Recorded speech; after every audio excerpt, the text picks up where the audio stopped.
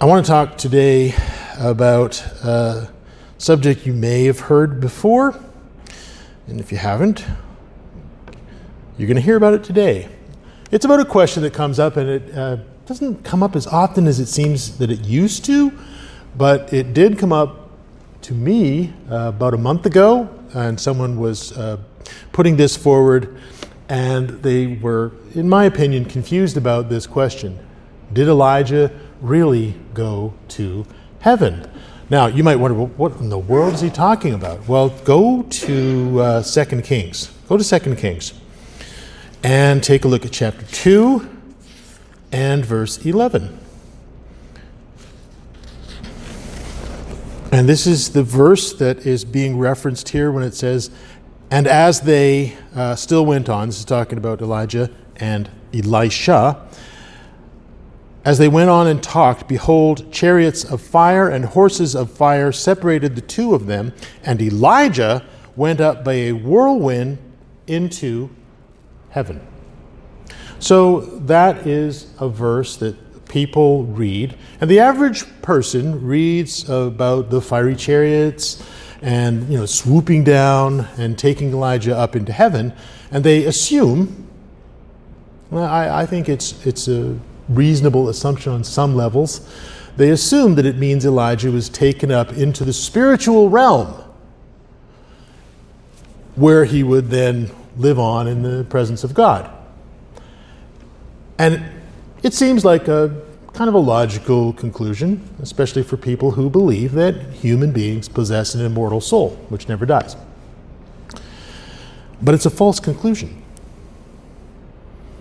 It's a false conclusion which is inconsistent with many clear statements found elsewhere in Scripture.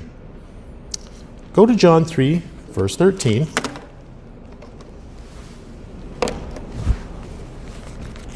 Jesus is speaking here to Nicodemus, and he's talking about a number of things. He's talking about rebirth and spiritual rebirth and so forth. And in the midst of all that, he says this, verse 13, no one, meaning no human being, has ascended into heaven except he who descended from heaven, the Son of Man. In other words, he's saying no one has ascended to heaven except me. So Jesus said something that should make us stop and think twice about what we read in 2 Kings chapter 2, verse 11. We appear to have reached a point where Scripture is clearly contradicting itself, don't we? Because here it says one thing, and here it says something that is the opposite. How do we deal with stuff like this? Are there ways that we should have in our mind to approach situations like this? Yes, there are. 1, assumptions. Assumptions.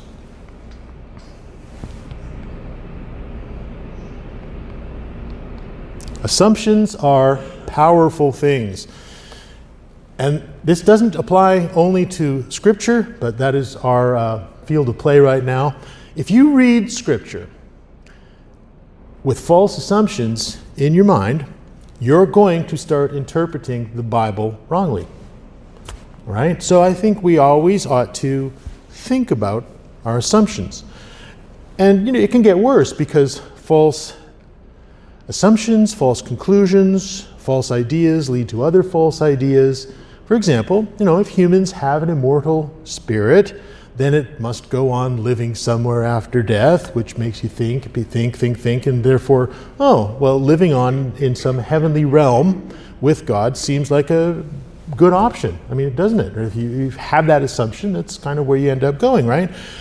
Problem is that it's not a biblically sound conclusion. And the Bible tells us that, belief that you're going to live on as if you were an immortal being, like God, is a very ancient idea. So it's a long-standing assumption. It goes back to the very beginning in Genesis 3. I'm going to just go there and review this. I know I've mentioned it before, But in Genesis 3, verses 1 through 4, we're told that the serpent was more crafty than any other beast of the field that the Lord God had made. And he said to the woman, "Did God actually say you may not eat of any tree in the garden?" And the woman said to the serpent, "Oh, we may eat of the fruit of the trees in the garden, but God said you shall not eat of the fruit of the tree that's in the middle of the garden, and neither shall you touch it, lest you die." And the serpent said to the woman, "You're not gonna die. You will not surely die." It's going back to the big one, right? It is the original lie. I know I've covered this before, but it's a very important assumption that we carry with us, and then we start interpreting Scripture based on our assumptions. And there are other assumptions that need to be reviewed as well. This is the original lie foisted upon humanity by the father of lies, Satan, the serpent of old. And it's a lie that humanity really loves and hold on to dearly. So, what about our situation? How do we answer Bible contradictions? How do we answer Bible contradictions? And I'm going to take a look at this question and sort of show how this applies to the Scripture related to Elijah, and how we can use sound thinking to work our way through verses that seem to be problematic. Here's an important perspective that you ought to have when reading God's Word. If two verses or two parts of Scripture seem contradictory, the first thing that you or I or any of us should question is whether we properly understand what the Scripture's saying. Very often it seems that we're told, well, the first thing we should do is say, well, the Scriptures are just unreliable.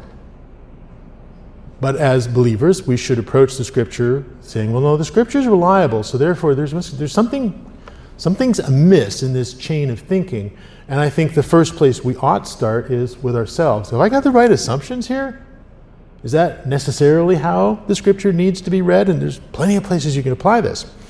So the assumptions that you have when reading God's Word can dramatically affect the way you understand the Scripture to be speaking. Let's take a look at 5 keys to sound biblical understanding. Okay, and this is how I want to use the example of Elijah to illustrate how these work, some more prominently than others. But in John 10, verse 35, we have our first principle. John 10, verse 35, very important one.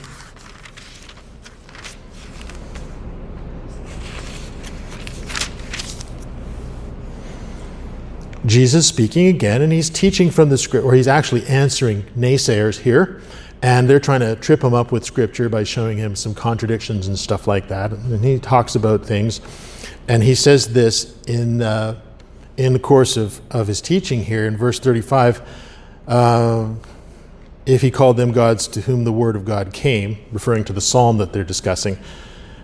And then he says this, Scripture cannot be broken. Scripture cannot be broken. Scripture cannot be set aside. It cannot be cast aside. You can't say, oh, well, that doesn't fit into the way I see things, so I'm just going to discard that Scripture, or I'm going to accept that it's a contradiction, or so forth. Scripture cannot be broken. It cannot be self-contradictory. The internal logic of it does not fall apart. Okay, our second principle is found in 2 Peter 1. 2 Peter 1 and verse 20. Peter, writing here, says this. He He's actually talking about him working on a project here to get all the writings together. If you read the first chapter, this is the context. And in the midst of telling them about the project, that he's bringing all the scrolls together and putting this project together for them, he says this: "Know this first of all, that no prophecy of Scripture comes from someone's own interpretation. For no prophecy was ever produced by the will of man, but men spoke from God as they were carried along by the Holy Spirit." God's Word does not have one meaning for you and a different, unique, special meaning for you. It has an objective meaning that is available to all people who read it. And that is not where we as a society are coming from these days. There's a sort of a present fad that, you have your truth and I have my truth, and we can both be okay with that. Your truth is different from my truth, and you can have that, and it's cool, and I'm kind of okay with your truth as long as you don't impose on me and try and get me to believe your truth.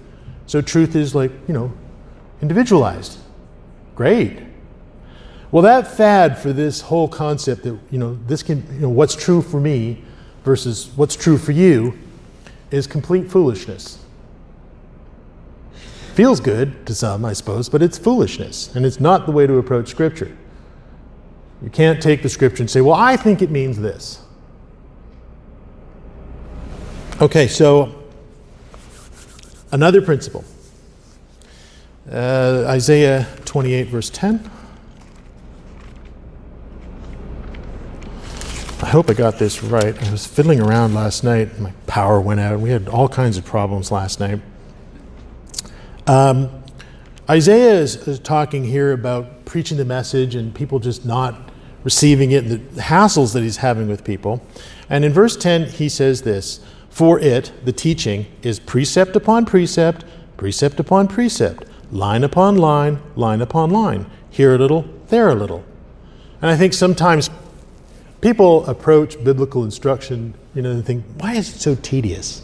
Why does this guy get up here and he's talking about verses and we're just flipping around in the Bible and we're talking about history and all this stuff? Well, that's how you understand Scripture. A good way of putting this, which the church has used many, many years, is we use the Bible to interpret the Bible. And that's a principle we're going to see writ large with this Elijah thing. Fourth principle, we seek and follow instruction from those Christ has appointed to provide instruction. Go to Malachi 2, verse 7. For the Old Testament version of this, Malachi 2, verse 7. "True instruction is in his mouth, the priest, and no wrong was found on his lip." No, verse 7. I was reading verse 6. Okay, so verse 7 says, "For the lips of a priest should guard knowledge, and people should seek instruction from his mouth, for he is the messenger of the Lord of hosts." So we should seek out instruction. Ephesians, for the New Testament spin on it, tells us this in Ephesians 4, verse 11 through 14. Paul speaking here says, "And he," that being Jesus Christ, the head of the church, "gave the apostles, the prophets, the evangelists, shepherds, and teachers." Why? "To equip the saints for the work of ministry, for building up the body of Christ, until we all attain the unity of faith and the knowledge of the Son of God, to maturity, to the measure of the stature of the fullness of Christ, so that we may no longer be children tossed to and fro by the waves and carried around by every wind of doctrine and human cunning, by craftiness and deceitful schemes." So we seek out instruction from people that God has appointed, but also, they kind of have the time to dig in on some subjects. Finally, and this is very important, go to Acts 17. Acts 17. You have a responsibility. You hear instruction, and there's a lot of teachers in this world, and the church's position is that don't believe us. Believe what you read in the Scriptures. And our role is to kind of point you to the right places in Scripture, and then you need to verify that what you're being taught is true. So Acts 17, verse 10 through 11, Paul's going to Berea. And it says, the brothers immediately sent Paul and Silas away by night to Berea. And when they arrived, they went into the Jewish synagogue. And now these Jews were more noble than those in Thessalonica, and they received the word with all eagerness, examining the Scriptures daily to see if these things were so. Is what this guy Paul is teaching us from the Scriptures actually there? Or is he just kind of like going off on his own thing? And you and I have a responsibility to take what we hear and check it out. So don't believe me. Only believe me as I help you understand what the Scriptures say. Now let's take some of these techniques to provide an explanation for 2 Kings 2, verse 11. An explanation that does not contradict what we read elsewhere in Scripture.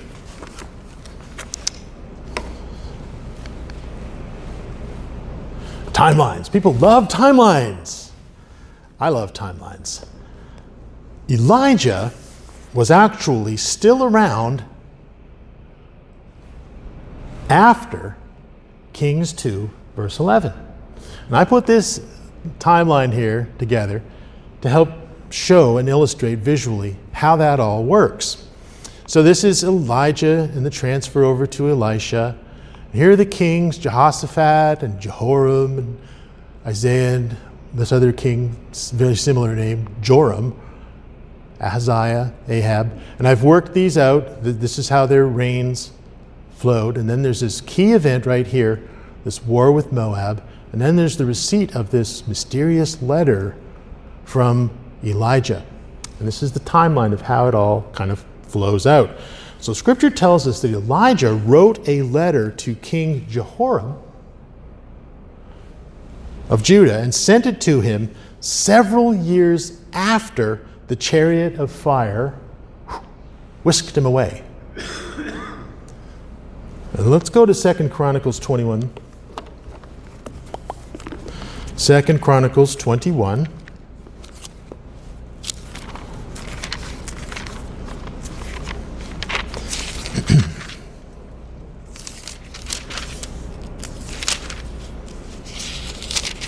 And just to kind of set the stage here, in verse 9, just so we know which king we're talking about, it says, in these days Edom revolted from the rule of Judah and set up a king of their own. Then Jehoram passed over with his commanders and all his chariots, etc., etc., etc.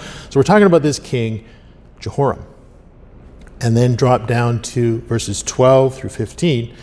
It says this, and a letter came to Jehoram, from Elijah the prophet, saying, thus says the Lord, the God of David, your father, because you have not walked in the ways of Jehoshaphat, your father, or in the ways of Asa, king of Judah, but you have walked in the ways of the kings of Israel and have enticed Judah and the inhabitants of Jerusalem into whoredom, etc., etc., etc., you're going to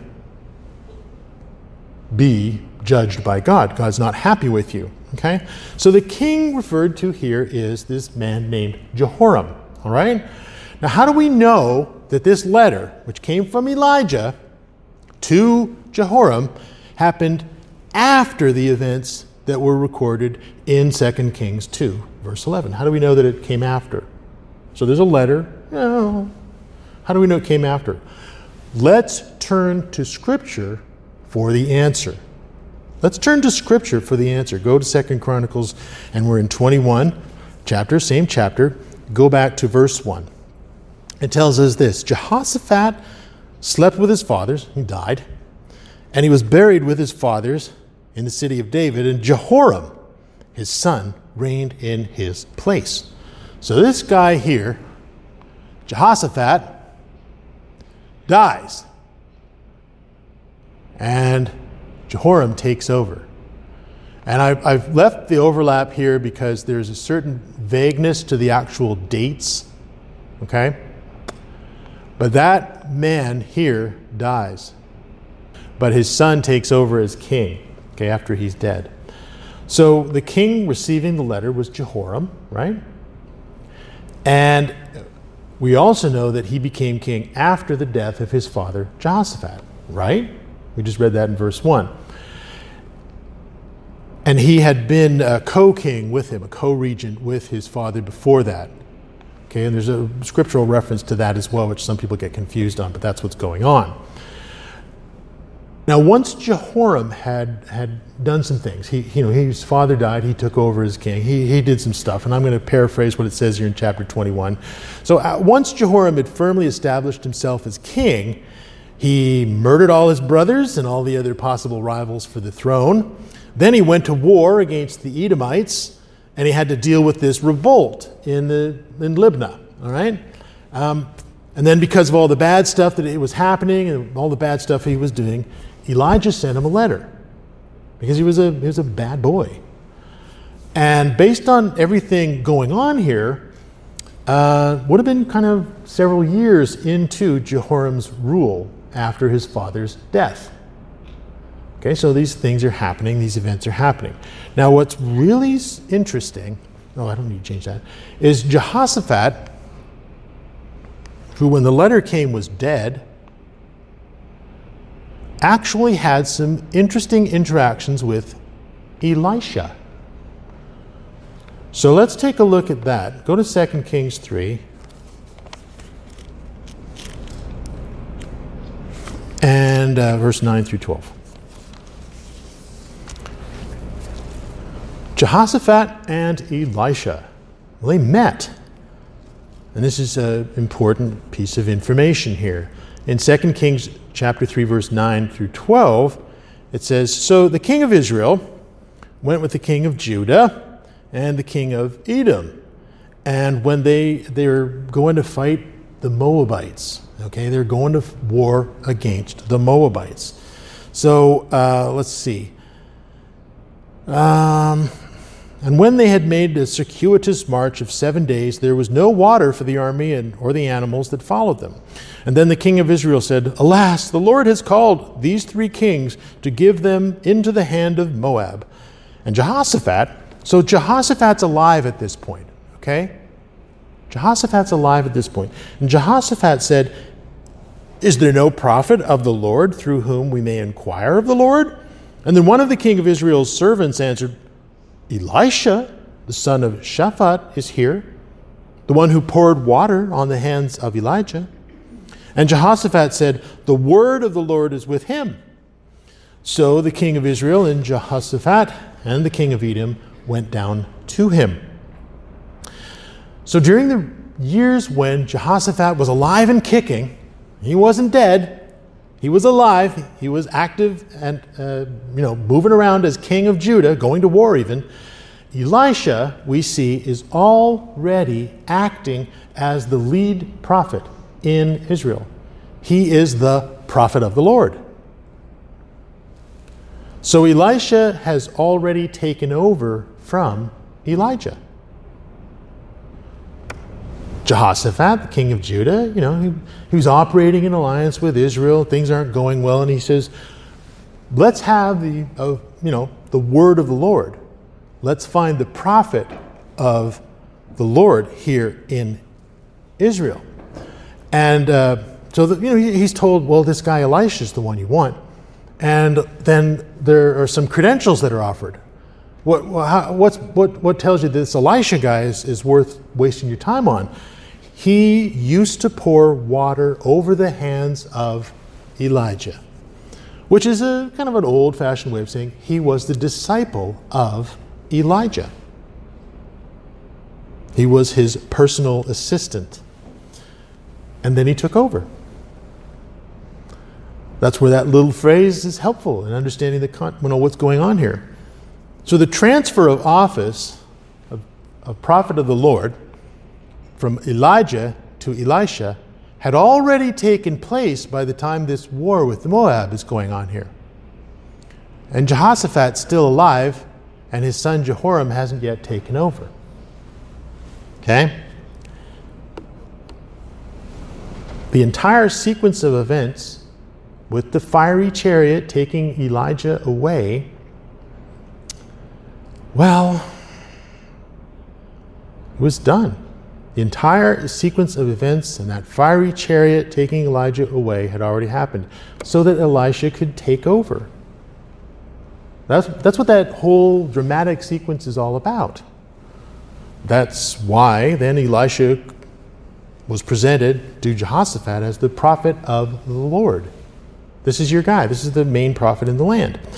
But then, years later, Elijah is still able to send a letter to the king here after Jehoshaphat's dead. Sorry about that. That's kind of a mistake there. I'll fix that. After Jehoshaphat's dead, which we read about in 2 Chronicles. Okay? So Elijah is still able to send a letter to Jehoshaphat's successor, Jehoram.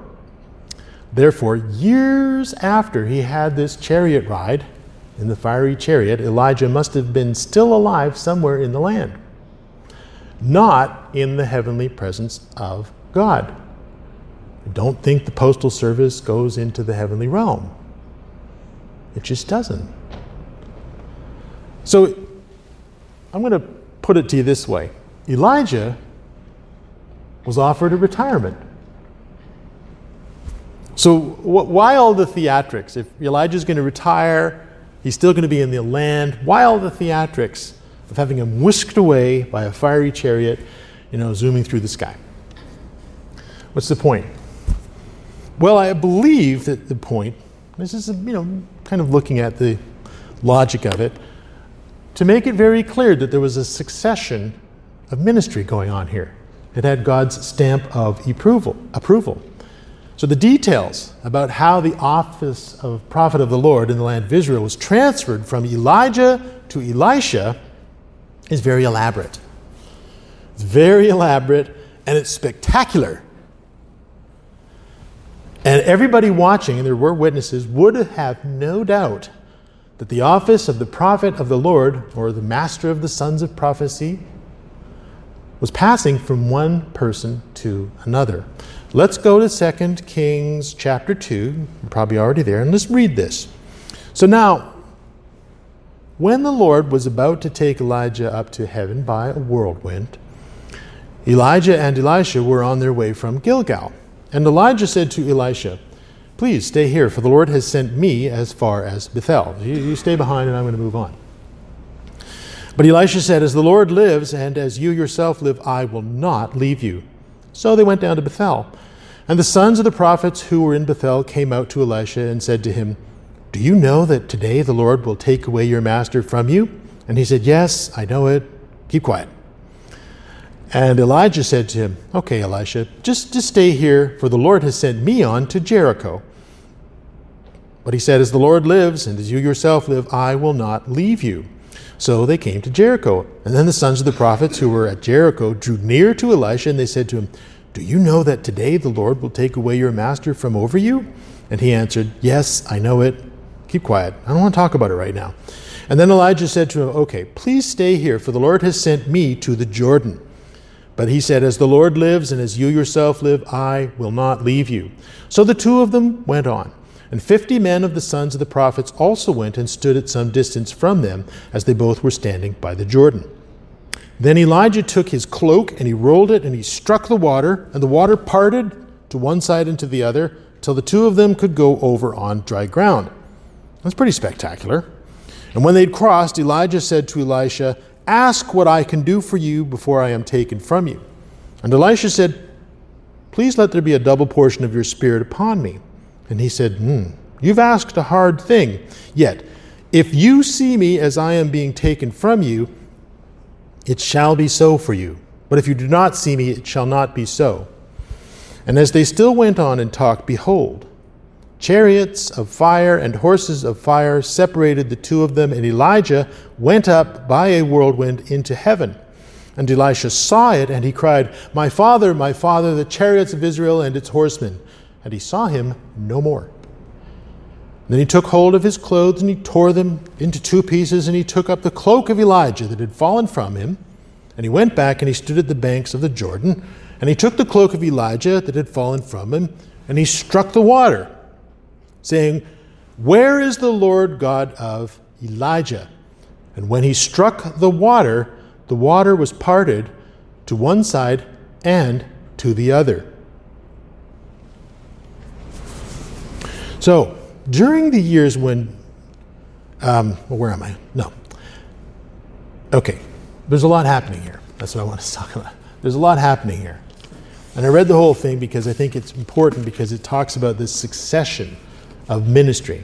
So what, just let me give you a quick recap of what I see, important points of what I see going on here. One, Elisha is told, stay behind and I'm going to go on. And it's 3 times, kind of like with, Jesus and Peter, right? He's told, no, stay behind. And each time Elisha, kind of goes through, no, I'm totally committed to you and I am going to keep on moving forward with you. And it's almost as if Elisha is being asked 3 times, are you sure you want to do this? And Elisha comes back and says, yes, I am with it. I'm all in. And he keeps moving forward, right? So it happens 3 times. We're also told that 50 of the sons of the prophets were going along with him to witness the event. And Elijah, he'd been their leader. He'd been, kind of the leader of the sons of the prophets, if you read on in Kings. And now Elisha was going to take over. It was important that people knew what God was up to. And the dramatic way it was done would leave no doubt that the transfer from Elijah to Elisha had God's approval and authority, and God's Spirit was behind it. What else? The miracle of the parting of the waters is a demonstration of God's power, right? So Elijah parts the waters, showing God was working through him. And then Elijah picks up the cloak and he does the same thing, showing that God's power was now working through Elisha. It's a transfer of power and authority. Here's an interesting little tidbit here. Elisha asks for a double portion. And I don't believe that means that he had twice as much of God's Holy Spirit as Elijah. I don't think so. It's possible, but that's not how I read it. The phrase is actually, it goes back to Deuteronomy chapter 21, verse 17. So it's an old covenant thing. It's something that is spelled out in Scripture where a father gives a double portion to his firstborn son when he has more than one wife. So it's the firstborn son of his first wife, which God considers the firstborn son. And the double portion is so that everybody knows that the first son of the first wife is the official heir. So the double portion is about inheritance rights. And Elijah is basically asking that, yes, he indeed be considered Elijah's successor. That he inherits, all the stuff that goes along with the office of prophet of the Lord. And the cloak, I think, is pretty obvious. The cloak falls from Elijah. It's picked up by Elisha and used to part the waters, showing the presence of God's power and authority. The cloak is clearly a symbol of the prophet of the Lord. That's where we get the phrase, picking up the mantle. Picking up from the one who went before. And now the leader of the sons of the prophets is Elisha. And the prophet of the Lord that you will look to is Elisha. And that is why, I put the chart away. And that is why when Jehoshaphat asks, is there a prophet of the Lord that we can inquire of? He is told, Elisha, that's your man. And 2 Kings 2 verse 11 says this. Now, as they still went on and they talked, behold, chariots of fire and horses of fire separated the two of them, and Elijah went up by a whirlwind into heaven. Okay.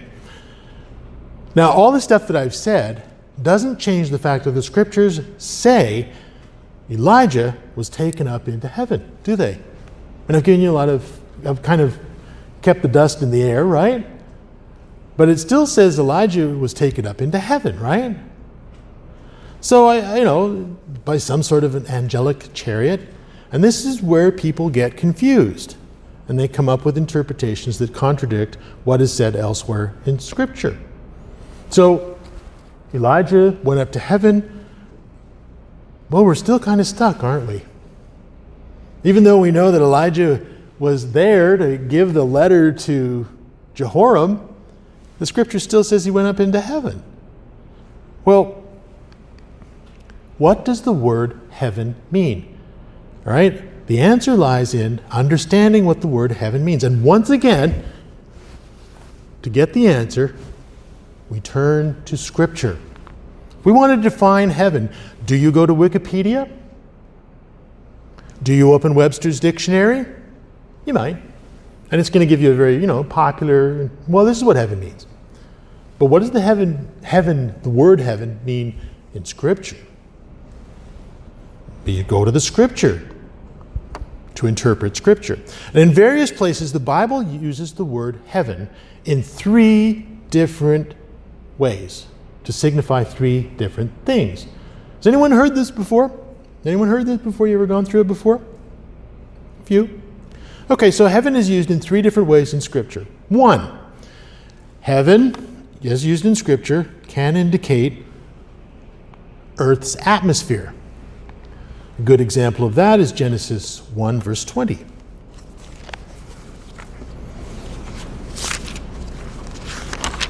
Genesis 1, verse 20. And God said, "Let the waters swarm with swarms of living creatures, and let the birds fly above the earth across the expanse of the heavens." Birds fly in the air.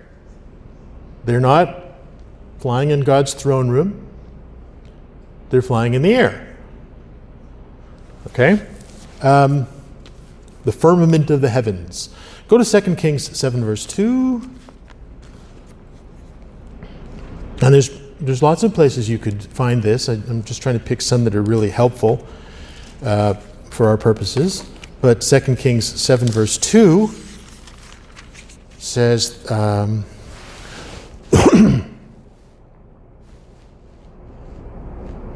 about the right? Yeah. This is showing it in 2 Kings so that we know that the person who put the scriptures together here kind of uses heaven in the same way. Chapter 2 says, "Then the captain on whose hand the king leaned said to the man of God," and there'd been a big drought going on, and Elisha was going to release them from the drought based on God's word. So this captain says to Elisha, the man of God, "If the Lord himself should make the windows in heaven, could this thing be?" Can rain actually happen?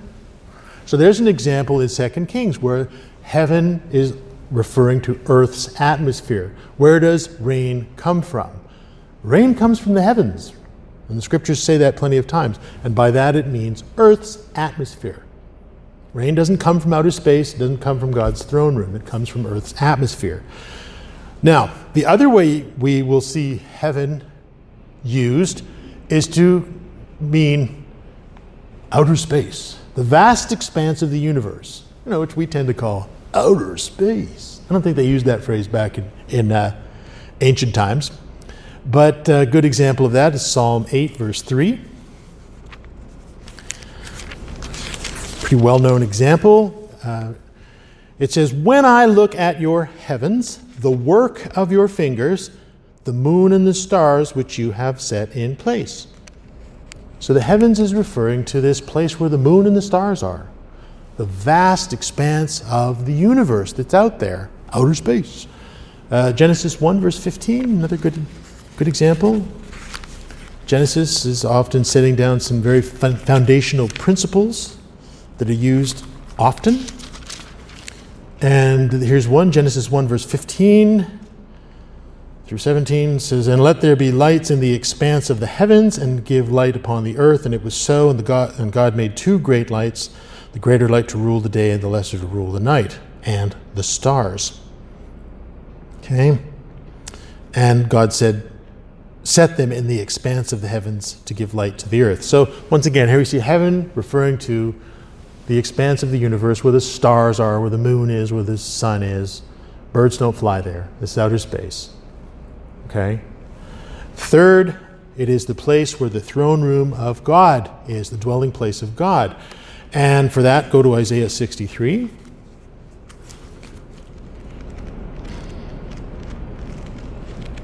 verse 15. A prayer directed towards God says, "Look down from heaven and see, from your holy and beautiful habitation where you live."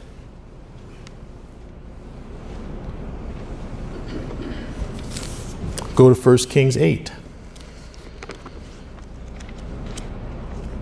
Showing it once again in the context of the time of these scriptures. 1 Kings chapter 8, verse 27. This is Solomon speaking here at the prayer that he's giving when the ark comes to the temple. Verse 27, he asks a question, "But will God indeed dwell on the earth? Behold, heaven and the highest heaven cannot contain you. How much less the house that I have built?" So he's saying, well, God is bigger than heaven, highest heaven. And then drop down to verse 30, same basic prayer, same person, and he says, "And listen to the plea of your servant and of your people Israel when they pray towards this place. And listen in heaven where you are, your dwelling place. And when you hear, forgive." So here I think Solomon is using all three versions of heaven. The heaven, the highest heavens, and the place where you live. Okay? So God is not in the sky. God is not in outer space, not hiding behind the planet Jupiter where no one can see. That's not how it works, and that's not what the scriptures say.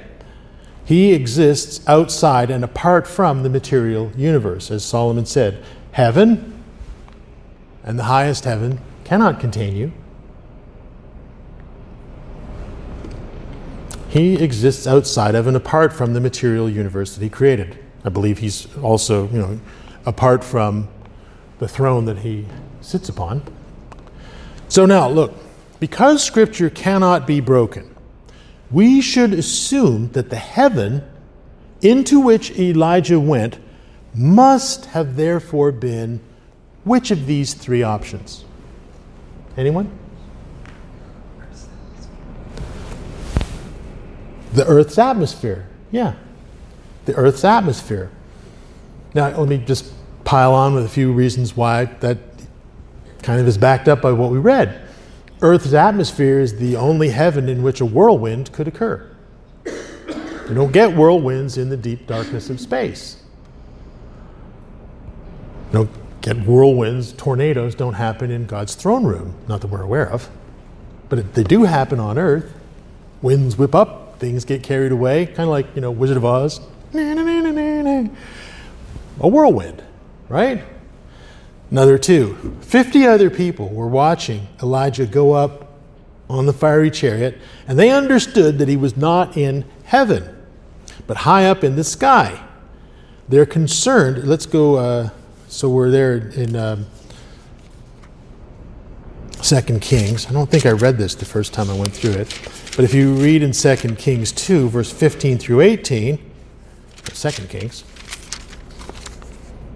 yeah.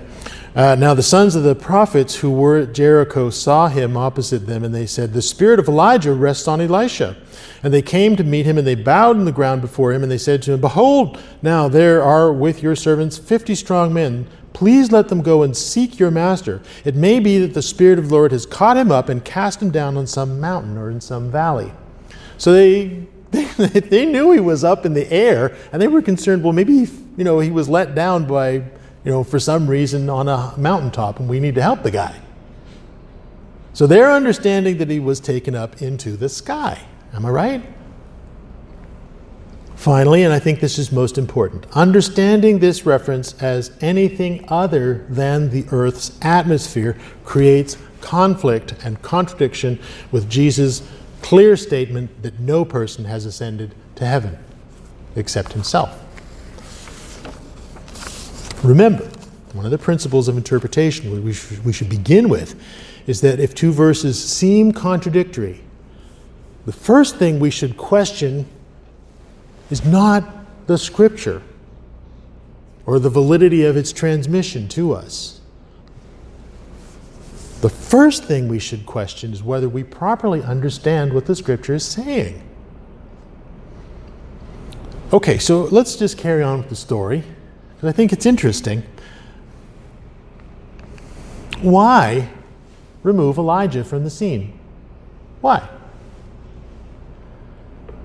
Why would God want to remove Elisha from his place as master, leader of the sons of prophets? We read about Elisha and his career, and he basically kept his office until the day he died. But Elijah, not quite. No, he was given a retirement. Okay, well, by the time the events in 2 Kings chapter 2 take place, Elijah had served as the prophet of the Lord in the land for at least 25 long, difficult years. And he had served as the leader of the other prophets, caring for them, instructing them, protecting them. He had predicted drought, famine, so he'd been through some harrowing times, and he'd gotten intense death threats from King Ahab. Read through his life, it's very, very tempestuous. And he'd had to run for his life from assassins sent out by Jezebel, the queen. And he was depressed, and he was tired, and he was worn out. Go to 1 Kings chapter 19. Let's just take a look at this. I think it's interesting about how God so deals with us. So I'll read this whole section here, okay, just so we know where is Elijah coming from. So Ahab, he'd been king. This is going back a few years then. Ahab told Jezebel, the queen, his wife, all that Elijah had done. Now Elijah, this is right after the whole scene on Mount Carmel where he'd had this, head-to-head with the prophets of Baal, and God brought fire down to burn up the animal there on Mount Carmel, and all the prophets of Baal were put to the sword. Jezebel's told about it, that he'd killed all the prophets with the sword. And when Jezebel sent a messenger to Elijah saying, "So may the gods do to me, and more also, if I do not make your life as the life of one of them. I'm going to kill you by this time tomorrow. You're a dead man, Elijah." Then he was afraid, and he arose and he ran for his life, and he came to Beersheba, which belongs to Judah, and he left his servant there. But he himself went a day's journey into the wilderness, and he came and he sat down under a broom tree, and he asked that he might die. Whoa! That's kind of why my interpretation is that he was depressed. He was discouraged. He asked that he might die, saying, "It is enough, I've had enough. Now, O Lord, take my life, for I am no better than my fathers." And he lay down and he slept under a broom tree. And behold, an angel touched him and said to him, "Arise and eat." And he looked, and behold, there was at his head a cake baked on hot stones and a jar of water. And he ate, and he drank, and he lay down again. And the angel of the Lord came again a second time, touched him, and said, "Arise, eat, for the journey is too great for you." And he arose, and he ate, and he drank. And he went in the strength of that food 40 days and 40 nights to Horeb, the mount of God. And there he came to a cave, and he lodged in it. And behold, the word of the Lord came to him, and said to him, "What are you doing here, Elijah?" And he said, "I have been very zealous for the Lord, the God of hosts. For the people of Israel have forsaken your covenant, thrown down your altars, and killed your prophets with the sword. And I, even I only, am left, and they seek my life to take it away. So I've been doing all this great stuff in your name, and what am I getting? They want to kill me. They're hunting me down." And he said, "Go out and stand on the mount before the Lord." And behold, the Lord passed by, and a great and strong wind tore the mountains and broke it in pieces and rocks before the Lord. But the Lord was not in the wind. And after the wind, an earthquake, but the Lord was not in the earthquake. And after the earthquake, a fire, but the Lord was not in the fire. And after the fire, the sound of a low whisper. And this is God's way of showing, don't get discouraged by the day of small things. I'm working. This is me at work. It's not about numbers, etc., etc. That's a different message for a different day. Verse 13, and when Elijah heard it, he wrapped his face in his cloak, and he went out And he stood at the entrance of the cave, and behold, there came a voice to him and said, "What are you doing here, Elijah?" And he said, again, "I have been very jealous for the Lord, the God of hosts, for the people of Israel have forsaken your covenant, thrown down your altars, killed your prophets with the sword, and I, even I only am left, and they seek to take my life." And the Lord said to him, "Go, return on your way. Go to the wilderness of Damascus, and when you arrive, you shall anoint Hazael to be king over Syria." So I've got a few things I want you to do. You're still in the office. Let's take care of some business. And then also anoint Jehu, the son of Nishmi, so anoint him to be future king over Israel. And, this is important, and Elisha. Go find this man Elisha, son of Shaphat, of Abel Meholah, and you shall anoint him to be prophet in your place. And the one who escapes from the sword of Hazael shall Jehu put to death, and the one who escapes from the sword of Jehu shall Elisha put to death. There's going to be a little bit of payback going on here. "Yet I will leave 7,000 in Israel, all the knees that have not bowed to Baal, and every mouth that has not kissed him." So he departed from there, and he found Elisha, son of Shaphat, who was plowing in a field with 12 yoke of oxen, and he was standing there with the 12th, and Elijah passed by him, and he put his cloak upon him. And he left the oxen, and he ran after Elijah.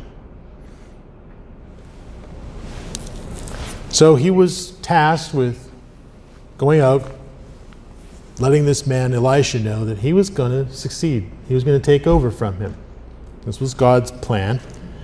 And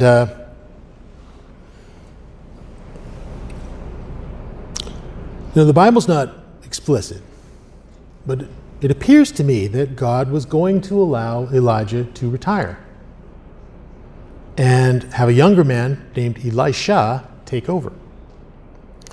And the transfer of leadership from Elijah to Elisha began by having Elisha serve as Elijah's assistant. And after this sequence, he serves as his assistant for a number of years, presumably so he could be trained for the task before he's handed all the responsibilities. And, does this mean that Elijah was a failure? He couldn't hack it. Replace him with someone else. Throw him away. No, I think that this is a really good example for us of God's compassion. Here's this guy, he's worn out. God doesn't always operate the same way, but here's this guy, he's worn out, and how does God respond to him?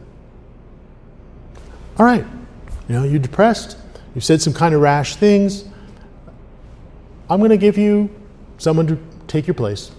You train him for a while, and then we're going to move on. To me, that's God's compassion at work. He didn't just say, Elijah, you loser. No. He set it up for a succession of the ministry, and I think it's a wonderful example of God's kindness and compassion for human frailty. I'm pretty sure that Elijah, he was a little disappointed that Elijah let it get to him that way, but he dealt with him in a very compassionate way. Okay, so a scripturally driven conclusion. Elijah was relieved of his responsibilities and taken away so that Elisha could take over. And he was simply removed from where the action was, okay? And he was taken to a different place, a place from which he could send a letter later on in life. He was retired. He was not terminated. He was retired, okay?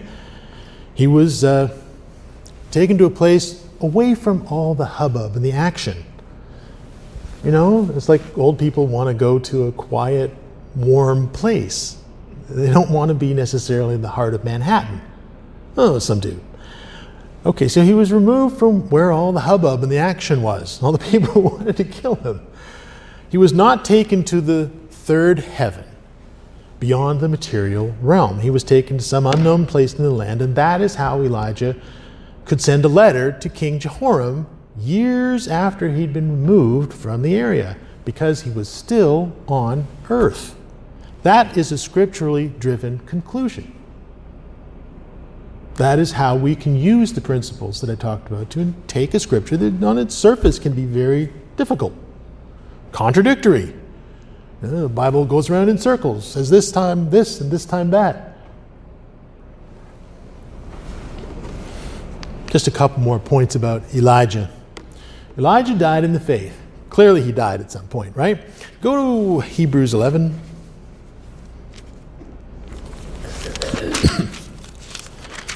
And this is the chapter that is just kind of like the honor roll of faithful servants of God. And there's lots of folks mentioned in here, Abraham, Moses, David, prophets, and, Samson, Jephthah. Let's read verse 32 and 34 where it says, "And what more shall I say? For time would fail me to tell you of everybody, Gideon, Barak, Samson, Jephthah, David, Samuel, prophets. Prophets, and that covers a lot of people, right? The prophets who through faith conquered kingdoms, enforced justice, obtained promises, stopped the mouths of lions, quenched the power of fire, escaped the edge of the sword." It kind of sounds like Elijah there, right? Escaped the edge of the sword, and were made strong out of weakness and became mighty in war, put foreign armies to flight. Well, Elijah is certainly one of the prophets. One of the best known prophets. When Jesus is talking about what's yet to come, when the scriptures talk about the messenger that comes, up to the very end, what name do they use? The spirit of Elijah, right? He's not a loser, even though he got retirement. He's certainly one of the prophets referred to here. He and the other prophets of God are considered by the Bible to have died in the faith, not yet having received the promises. Drop down to verse 13, or go back to verse 13. Let's just see the context where it says that. It says, "These all died in faith, not having received the things promised, but having seen them and greeted them from afar, and having acknowledged that they were strangers and exiles on the earth." Then drop down to verse 39. "And all these men of faith and women of faith, though commended for their faith," they're great people, saints, doing mighty works, "did not receive what was promised." That's Elijah. He's not received the reward or promise or anything. The promises will only be received when Christ returns. This is what you'll find in 1 Thessalonians 4, verses 15 through 17. I'm just going to go there.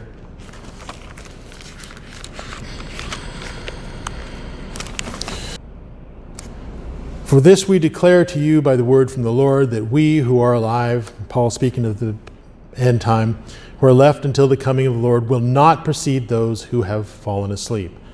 Those who are alive at the end time will not precede the people who have fallen asleep. "For the Lord himself will descend from heaven with a cry of command." And that's the resurrection. And as we read in Hebrews, nobody gets it before anybody else. It's kind of one of those cool things. Like if you had kids and you're all going to get it at the same time, right? And that's how God so deals with his children. No one precedes anybody else. No one's going to be able to say, "Well, I was resurrected first." No. Funny, how childish we can be. I don't know if we do that. "Everyone who has lived as a faithful follower of God will be raised to life at the same time. No one will precede others." And then what happens? When Christ returns, then we will be with the Lord Jesus Christ as he comes to earth, and we will help him administer the rule of God on earth. But that is a message for another day.